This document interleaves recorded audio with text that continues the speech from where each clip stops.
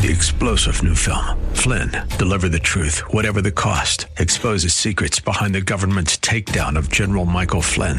Flynn knew what the intel world had been up to. He ordered the first audit of the use of contractors. This set off alarm bells. He told the truth. He was the most dangerous person for Donald Trump to hire. They had to get rid of Flynn. Flynn, deliver the truth, whatever the cost. Available now. Watch it today. Go to salemnow.com. salemnow.com. We have found ourselves over the past few weeks in a study in the book of James. And I don't know about you, but this material, these passages have been quite helpful in my life, quite convicting. And we started last week, as we started the new year, a brand new study regarding the sin of partiality. A study that I'm calling The Problem of Partiality, and we're talking about partiality, playing favorites, favoritism within the church. And we started last week in James chapter 2, verses 1 through 4. And I want to read that for you by way of review because it really set the tone for everything he's going to say in the next few verses, which we're going to spend a few weeks on. And clearly, it's an important issue. And clearly, it's a big problem, as it was in the early church. So it is, perhaps in different ways, in different measure today, if not actually regarding a visitor to our church, but in our own hearts, the sin of partiality. Follow along as I read verses 1 through 4 of James chapter 2, which we saw last Sunday. My brethren, do not hold your faith in our glorious Lord Jesus Christ with an attitude of personal favoritism. For if a man comes into your assembly with a gold ring and dressed in fine clothes, and there also comes in a poor man in dirty clothes, and you pay special attention to the one who is wearing the fine clothes, and say, you sit here in a good place, and you say to the poor man, you stand over there, or sit down by my footstool, have you not made distinctions among yourselves and become judges with evil motives? And again, by way of review, we saw the foundational issue here. Though probably hypothetical, there is something like this happening within the early church. And you remember that the people that James is writing to are Jewish converts to Christianity. Now, this is a time when Judaism was very prominent. This was a place where Judaism was very prominent. Outside of Judaism, probably the only bigger religion would be that polytheism, the Roman polytheism or Greek polytheism. Zeus, Aphrodite, all of those different gods and goddesses that we learned about in high school. And that was a very real thing. It wasn't just something that they made movies about back then. They were actually worshiping them. So in certain cities, there would be temples all over the place. Most people would have been religious. The majority of people would have been religious in some way, attending temples or attending the synagogue, or now, since Christ had come and risen again and ascended into heaven, attending a local church. And so there's a lot of Jewish thinking among these believers. They are born-again Christians, but you have to understand, as we are reading, they are existing and trying to live out their faith and pursue Christ just a few years after Christ actually was there. And so a lot of Christ's teachings have yet to be written down. The Scriptures, the New Testament, are still being written. They're still being revealed to the writers by the Holy Spirit. And so they're really kind of figuring this thing out. Thankfully, they had the apostles who were teaching them and were receiving revelation.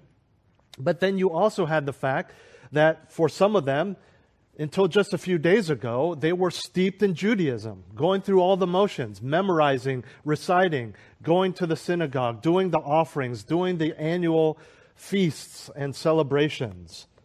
And so even within what was commanded in their Old Testament scriptures, they were now also following what was extra-biblical, the types of things that the Pharisees and the Sadducees, which Jesus Christ himself condemned, had put into place as burdens upon the shoulders of God's people. And so on top of the Mosaic law, the Old Testament law, they had all of these extra rules that had been written over time. And you've heard me say this before, not that I'm excusing or trying to aid those who Jesus clearly condemns, But you can see how well-meaning rabbis, well-meaning teachers of the law were trying to help them, and then it just became this burdensome, corrupt system of making money. Well, Rabbi, I'm not to work on the Sabbath. Well, but my donkey fell in a well. Isn't that work? Because I'm a farmer? Essentially that was his tractor? Is that fixing a tractor on the Sabbath? And so they said, well, okay. And then they started making more rules. Well, what about this, though? The donkey can't survive. It broke its leg, so I have to get him out on the Sabbath. And so more rules and more rules.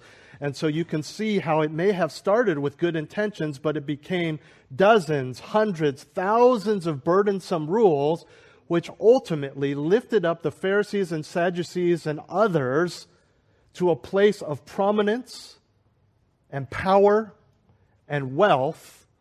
And you know what happens when people have that much power over an entire people group.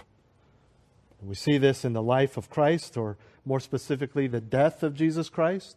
We see this in what they did to the Jews, with the Jews. But that's all they knew. And now Jesus Christ comes, throws all of that out, says, I have come and I fulfilled the law and the prophets. It's not just adultery, it's lust.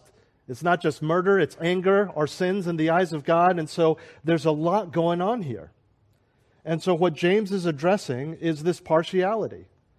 And he starts out saying it is incompatible with your faith in Jesus Christ in verse 1. You can't have personal favoritism and hold strongly in your faith with the glorious Lord Jesus Christ. And then he illustrates this with this hypothetical situation. A rich man comes in and a poor man comes in.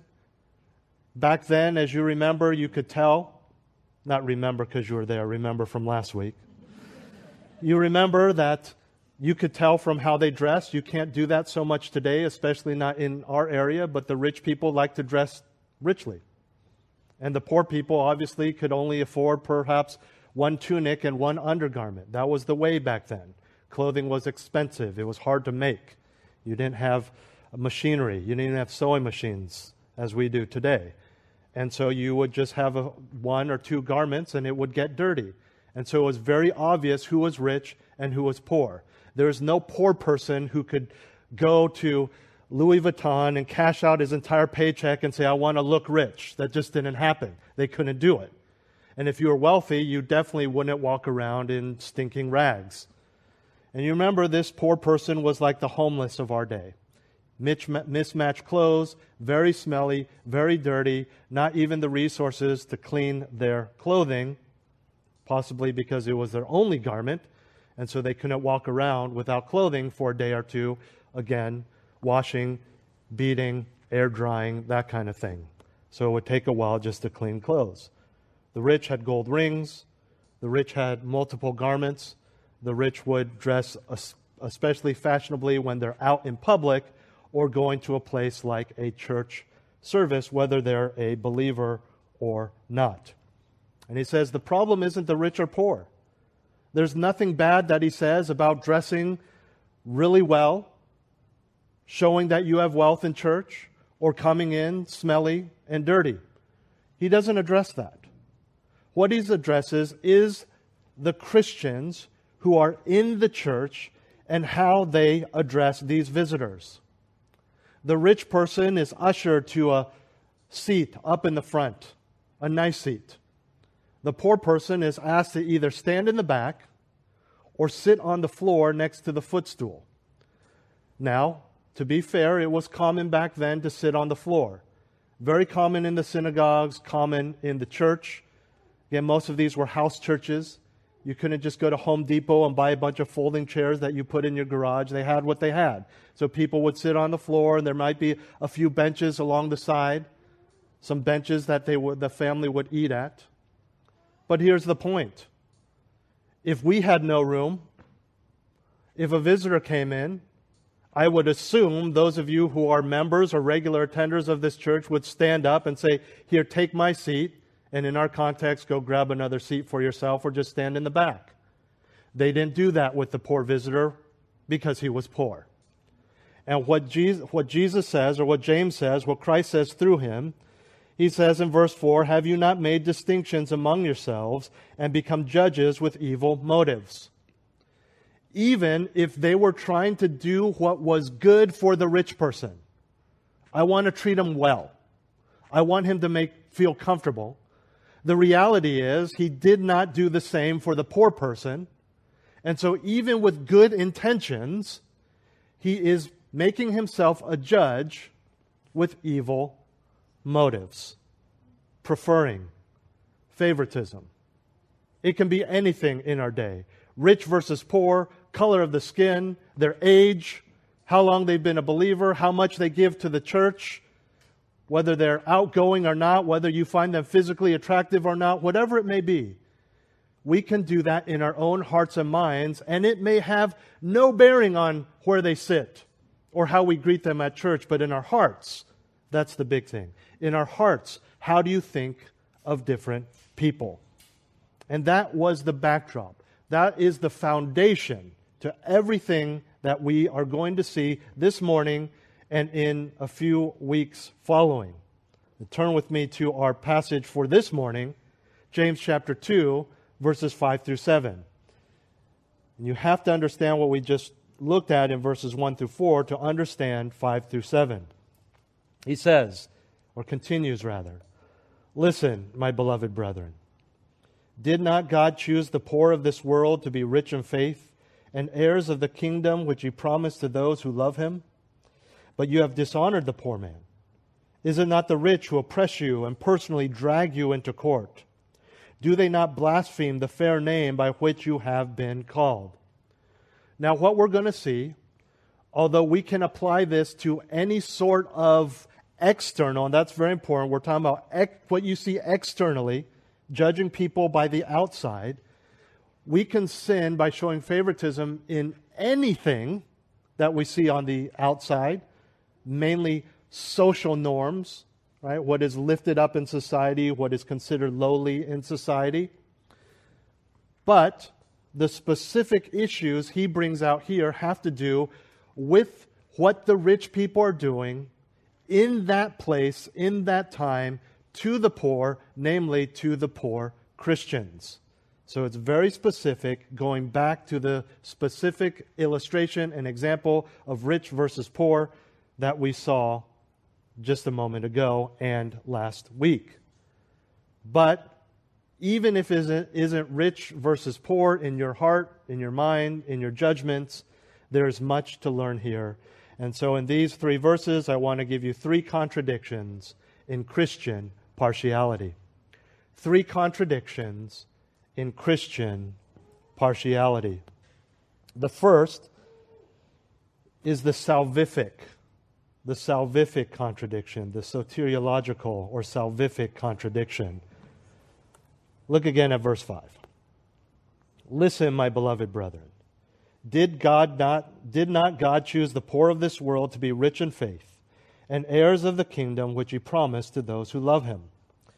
Now, the argument that James uses here is fundamental to our core system of belief as those who are saved. And its importance is emphasized by his saying, "Listen, brothers," in the middle of a thought. We kind of do the same thing today. You're talking with something, the topic hasn't changed. Someone says something that you disagree with or that sparks a thought, and you stop and you say, "Listen," right? You're trying to get their attention even though you're not changing the topic. And that's what he's doing here. It's the same thing that they did back then. Now look at the text. What is so important that he's trying to bring up here? He is appealing to the believer's salvation. He is not using the argument that partiality is incompatible with God.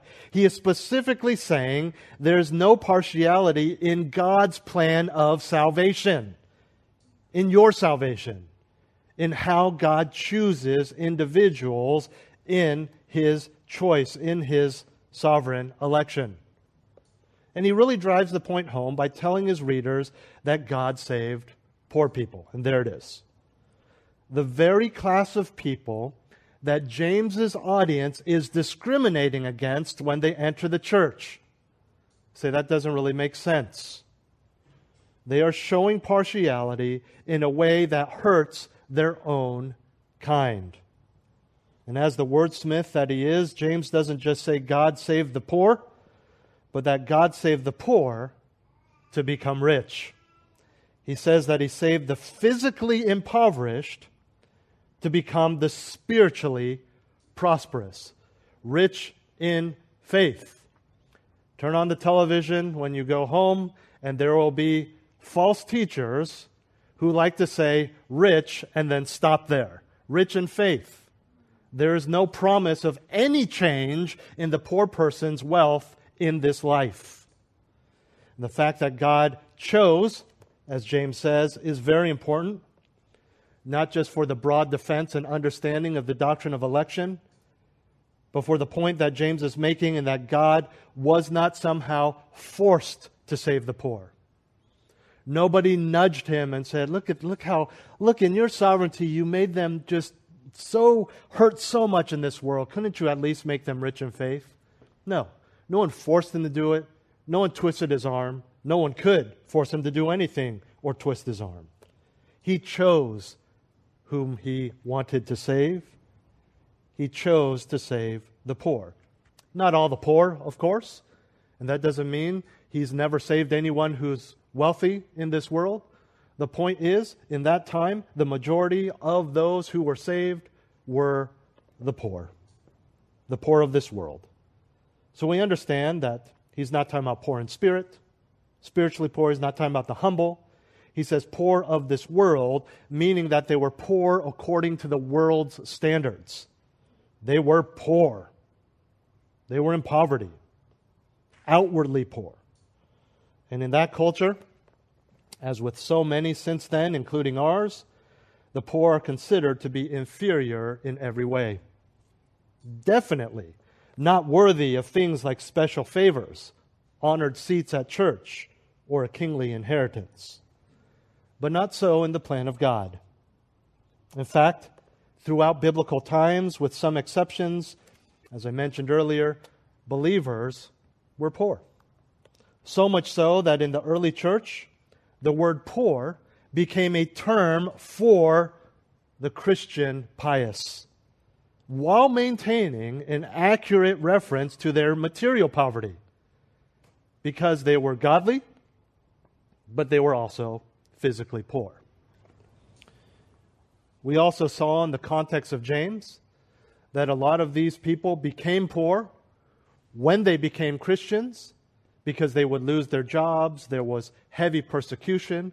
There was a lot more violence against religious people that was allowed than would be in our country, perhaps still allowed in this area today. But a fitting description, regardless of whether they were materially wealthy or poor, because we as believers put our trust in the Lord and not in earthly riches, not in finances. Now, what is it that God chose these poor in the world to be? Look at the verse. Rich in faith and heirs of the kingdom he promised to those who love him. Rich in faith simply speaks of the saving faith that all believers have, a faith that leads to salvation, perseverance, and eventually eternal life. It is synonymous with this is the promise of the kingdom. This is the future coming kingdom that has been initiated in the present among those over whom Christ is Lord, but ultimate fulfillment will be seen in the millennial kingdom and eternity. And in God's plan, His reign was realized in Jesus Christ, but will be full in its power and blessing in the future, eternity future. And in that day, our high position in our glorified state will make clear the silliness of favoring the wealthy in this life. They will look poor compared to our glorious bodies and our eternal mansions. The time and place, the society, if you will, of eternity will place no value on social priorities and classifications, but on the love of God seen through the granting of faith and kingdom. External social markers will not matter in heaven. Your race will not matter Your marriage will not matter. All that matters is the grace of the Lord Jesus Christ. All of these things, rich, poor, tall, short, skinny, fat, whatever ethnicity, whatever it may be, that you feel as you go out into the world, you shy away from certain people, you hold your breath expecting those teenagers to laugh, you're scared because you don't think you're going to get a date with this person or that person simply because of some sort of external, granted perhaps based on your DNA, marker. Not so in heaven. In heaven, those things do not matter. And so, James is saying, why in the world would you put so much value on those things here? Why would that matter? You say, well, because I have to deal with it for another few decades. Decades, that's a long time.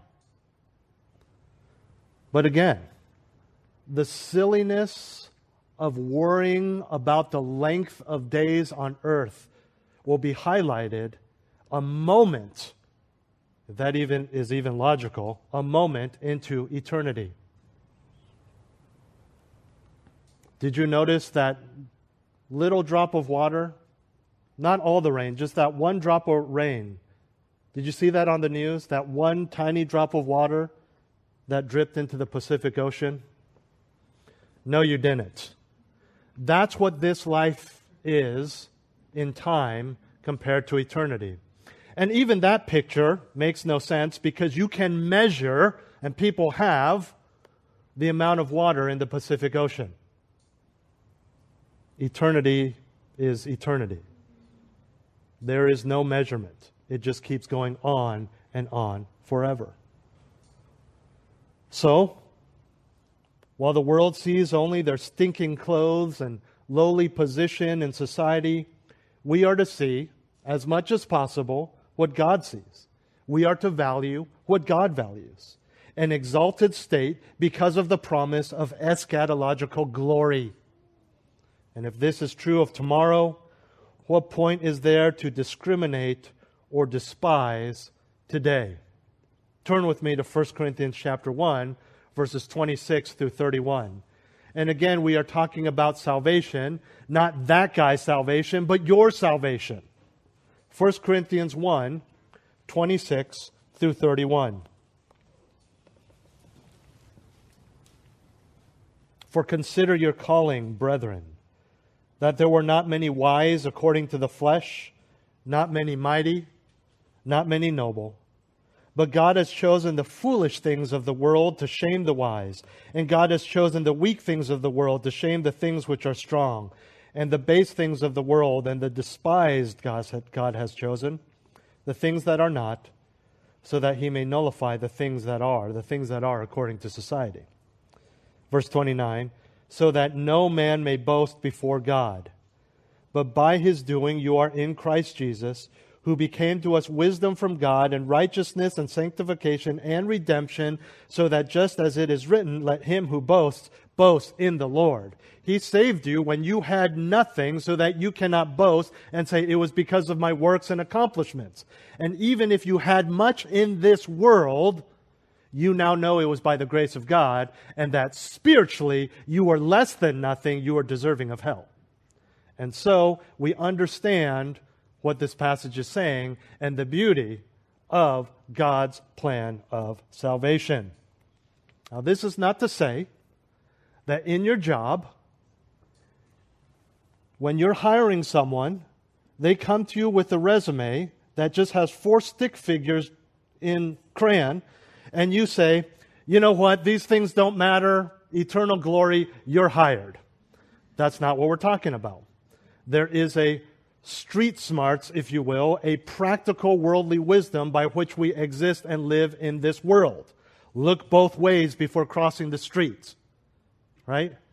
It used to be when you hear a car coming, don't run across the street. Now you got these Teslas buzzing by making no noise. Look both ways before crossing the street, right? Close your windows because it's raining. This is not what we're talking about, right? There are certain things that keep the world in God's plan working. You're not a politician. We understand God is sovereign over politicians. He puts kings on their thrones to use as a sword to keep peace in this world. Does sin get in the way? Yes. Are there dictators? Yes. But for the most part, God has a plan for those external worldly things that keeps things running. That is not what we're talking about, and I think you get that. So, we're talking about our salvation. So on a more general level, we are reminded again that a biblical worldview is initiated and made possible by our salvation.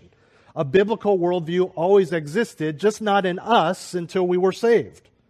God and His Word exists whether you are a believer or not. And it is only when you become a believer that His character and His commands become a reality that can dictate every aspect of your life, including how you view other people. Because of the all-importance of justification for the saved, we are given a powerful first step in having that biblical worldview.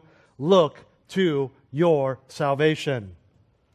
Not just in your personal testimony, but in all that it entails in regard to God's plan for your life, God's plan of redemption. And when we look at redemption, we see so much of how God wants us to live. We are to live in the way that He has exhibited towards us. Saved by grace, be gracious. Shown mercy, be merciful. Spoiler alert for verse 13. And saved without partiality, show no partiality to others. To put it another way, if God showed favoritism, I'm not sure who He'd save, but it definitely wouldn't be me, and it definitely wouldn't be you. So, as with all things pertaining to fellowship and loving your neighbor, do unto others not only as you would have them do unto them, or what you would have them do unto you, rather, but do unto others as God has already done unto you. One of the frustrations for many Christians, I understand, in hearing such things, is that we know we are substantially convicted by these truths, which makes it even more difficult when we can't practice these truths, when the nuances of real life in this world distract us from the promises of the next. Rest assured that God is aware of these challenges, the challenges that you face on a daily basis, that also bring with them the tendency to forget our spiritual privileges as we try to master just surviving day to day. And this blessing of God's intimacy with us while still here on earth is assumed in James's next argument, which has less to do with big picture reality and everything to do with everyday social repercussions. Our second contradiction in Christian partiality is the social contradiction. The social contradiction. Look at verse 6. It says, "But you have dishonored the poor man. Is it not the rich rather who oppress you and personally drag you into court?" Now, the dichotomy between how the rich and poor were treated in verses 1 through 4 is reintroduced. Again, the rich man being given the seat of honor in church, while the poor man is asked to sit on the floor or stand in the back. It is contradictory to who we are even on a social level. This is because, as James says here, the rich in that society oppressed the poor. First, James says that the favoritism shown in the scenario in verses 1 through 4 treats the poor without respect. Again, completely normal in that society, but unacceptable among believers, especially unacceptable in the church. And as we saw last week, that is outright sin, any sort of partiality. Listen to Proverbs 14:21. "He who despises his neighbor sins, but happy is he who is gracious to the poor." And in 1 Corinthians chapter 11, in the context of confronting the abuses displayed by that church at the Lord's Supper, Paul calls out the practice of the rich showing up early so that they could eat all this bountiful food with their rich buddies and not sharing one crumb with the poor. And Paul cries out in that chapter, do you despise the church of God and shame those who have nothing? Favoritism is sin. And the idea of dishonoring the poor is not a casual ignoring or overlooking of the poor. Oh, I didn't see him there. It is a cognizant activity of pushing down the poor in order to favor the rich. If I could put it another way, when you favor the rich, whether you intend to or not, you push down the poor. And to use James's example, it wasn't that there were seats for everyone, plenty of seats, too many seats, and you grab the rich and say, hey, let me usher you to a seat and just leave the poor to find their own seat. They were specifically told, you don't get a seat. You sit on the floor next to me on my seat, because I'm not giving up my seat for you, or you stand in the back. And the problem that James points out is that by doing so, the Christians show preference to the people that are actually persecuting them as poor believers. Look how James describes the rich in the verse. They oppress you and personally drag you into court. Now, inherent in the ability to oppress anyone is the possession of power. And that's what that word means in the Greek. To exercise power against someone. To take your power and use it against another person. It also means to exploit or to tyrannize someone. In the Old Testament, there's a lot of talk, a lot of mention regarding oppression. You have many warnings of God towards Israel against oppressing people. Then later on in the history of Israel, you have him condemning those who have oppressed others. And when you look at the Old Testament, oppression is usually against those who are lower in wealth and social standing in their culture, which of course goes along with the idea of using power against the powerless. Because the lower someone is in society, the less power you need to have to oppress them. And so it's easier to oppress those who have nothing, who have no say, who have no voice. And so you have in the Old Testament the oppression against widows, against orphans, against the poor, against the alien, and against the needy. Fast forward to James, and you have the same thing happening. The oppression of the poor by the rich. And what you see throughout the Scriptures is a division between the righteous and the wicked, which tended to follow the division between the rich and the poor. The rich being the wicked, the poor being the righteous. This is evidenced here by the fact that the rich are dragging the poor into court.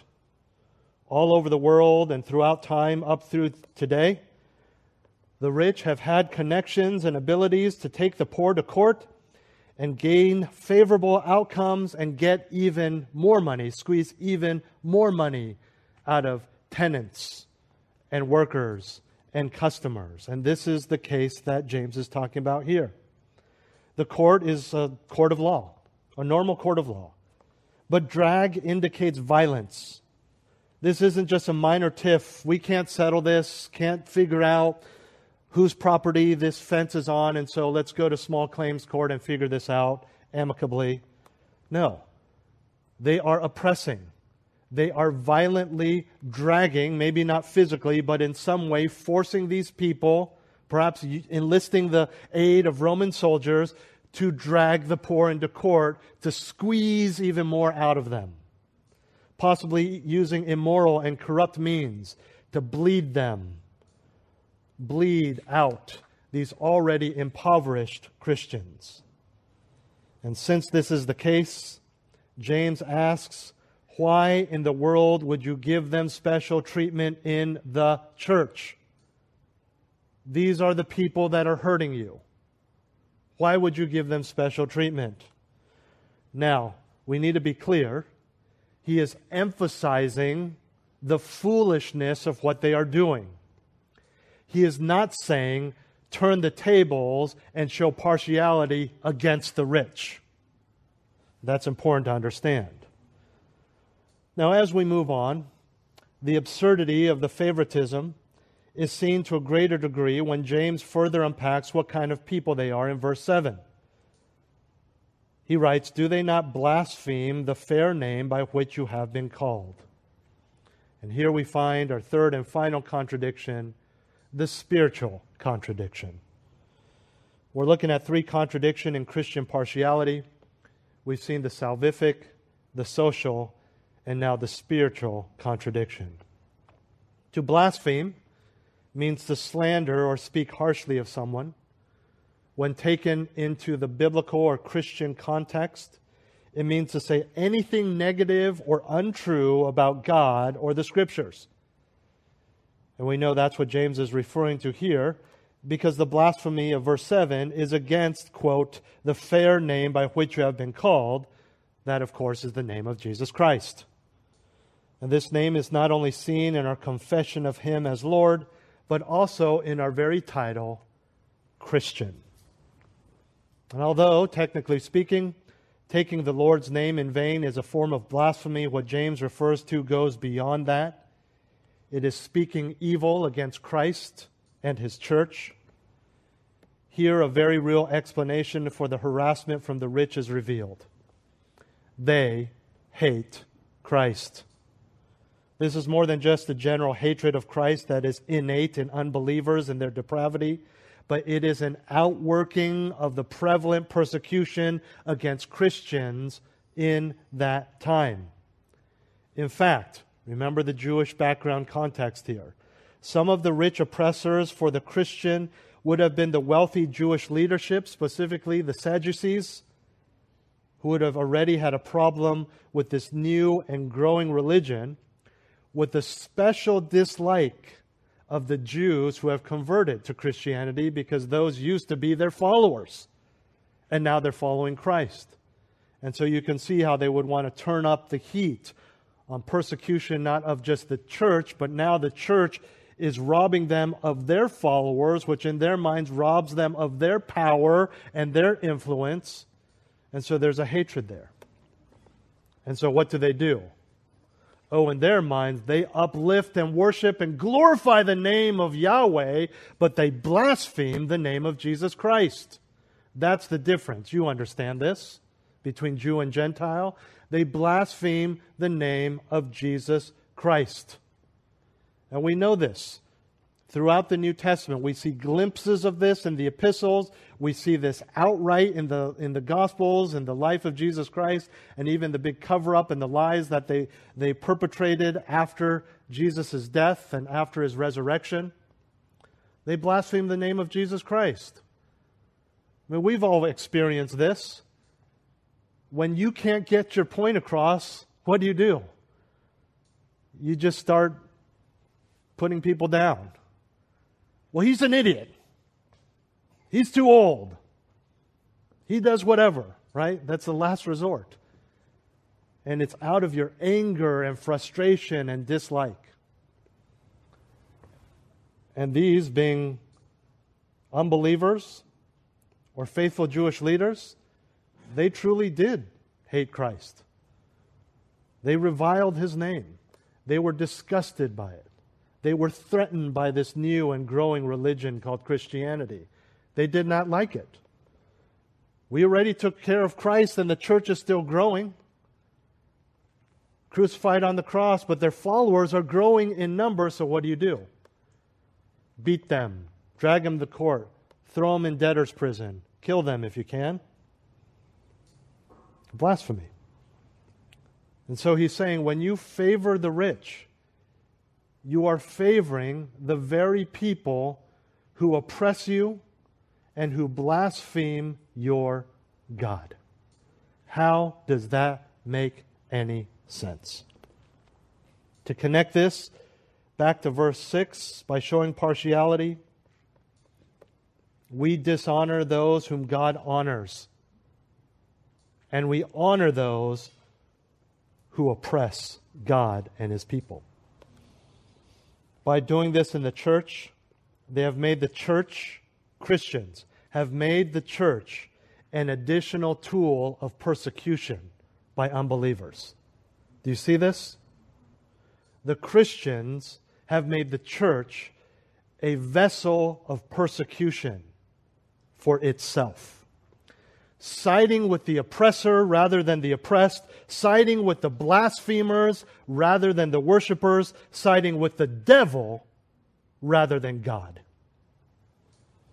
When it comes to our situation in our day, it's important to understand that the same principles apply, although, again, maybe not in regard to the rich versus poor or even visitors to church.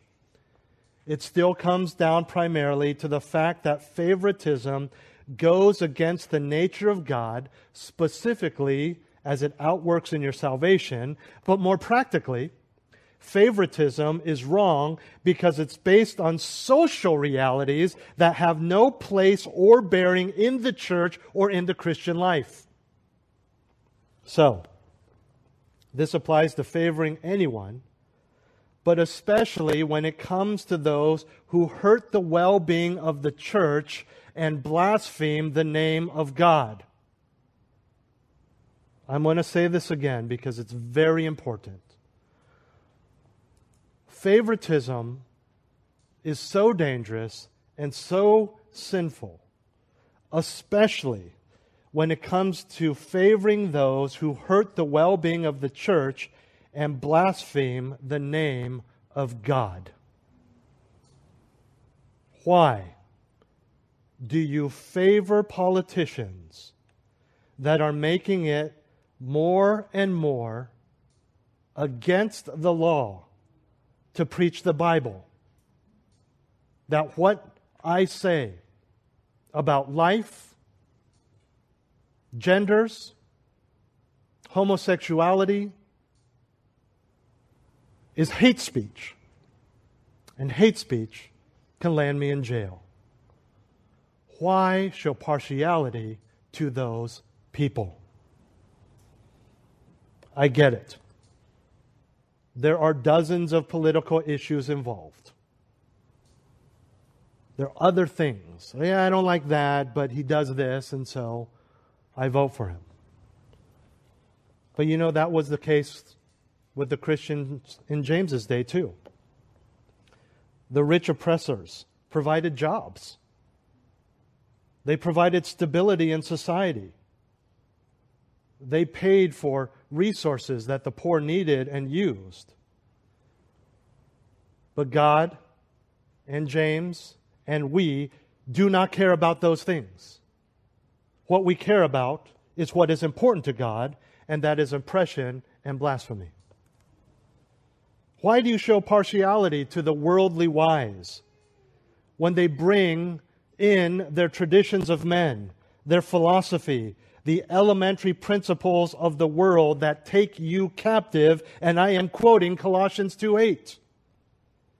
Adding to the Scriptures so you follow their ways rather than Christ, saying them a Christian, sprinkling in a few Bible verses here and there, but using worldly wisdom to fix your issues. You favor them over biblical counselors or even just Christian friends because you don't want to be confronted outright. And you say, the Bible, I get it, I love God, but the Bible doesn't help with this issue, but that guy does. Because he tells me that I can dislike this person, that I can blame that person, that I can, he won't use these words, but that I can sin against that person. And if that doesn't work, they got a pad and a pen and can write me a prescription. But he's a Christian, he says, and so it's okay. We favor those against those who teach and preach and share and confront and encourage with the Bible. Then we have problems. It goes back. Socially, you're okay now. In this world, you're okay now. But spiritually, you're worse than before. Even pursuing seemingly good and godly things is made sinful and oppressive when pursued in worldly ways that lead to a partiality toward the lukewarm or the unbeliever rather than the godly. Oh, this person's a Christian, they're going to help me with my social life, but the way they pursue that is ungodly. Oh, they're going to help me with dealing with my child's anger issues, but they do it in a way that's ungodly. No, I get that you're doing what the Bible says, but you gotta scare them. You gotta get mad at them. Let them go. Make them scared of you. And as a side note, that's why the world and the medical profession connects spanking with violence, because so many people do it out of anger, where the Bible says patience, lovingly. You see? And we take what the world does, and we say, well, this works. I take the Bible, take this psychological book on raising children, put them together, kid's great, going to Harvard. And again, you look at, well, what about eternity? Just a drop in the bucket. The list goes on. Beware of falling for what is attractive to the world, for it very well may lead to partiality toward those who damage the church and slander the name of Jesus Christ. 3 contradictions in Christian partiality: the salvific, the social, and the spiritual contradictions. Listen, my beloved brethren, did not God choose the poor of this world to be rich in faith and heirs of the kingdom which He promised to those who love Him? But you have dishonored the poor man. Is it not the rich who oppress you and personally drag you into court? Do they not blaspheme the fair name by which you have been called? Let's pray. Heavenly Father, thank you for clarity in a real-world situation in the early Christians of the damage that partiality can do. Father, we are so attracted to the powerful and the rich and the worldly wise, and I pray that we would turn to you. We would turn to the Scriptures. If there's any favoritism or partiality in our lives, whether it's to make ourselves feel good or to make others feel good, fear of man, trying to benefit in our jobs, in the church, whatever it is, help us to see it and root it out. Give us the power to repent of it, and give us the other end of the repentance, that we might put on love and grace and a biblical worldview. We pray these things in Jesus' name. Amen. Well, would you stand with me as we close in song? 3-star General Michael J. Flynn, head of the Pentagon Intelligence Agency, knew all the government's dirty secrets. He was one of the most respected generals in the military. Flynn knew what the intel world had been up to. He understood its funding. He ordered the first audit of the use of contractors. This set off alarm bells. The explosive new documentary, Flynn, Deliver the Truth, Whatever the Cost, uncovers the facts behind this scandal. Flynn told the truth. He was the most dangerous person for Donald Trump to hire. I find out the worst enemy that I'm going to face in my life is right here in America. They took my assessment and they wanted me to change it. And I was like, I'm not changing it. They had to get rid of Flynn. With in-depth interviews, archival footage, and never-before-seen personal records of the man behind the headlines. I just felt like I was drowning. Flynn, Deliver the Truth, Whatever the Cost. Available now. Watch it today. Go to salemnow.com. salemnow.com.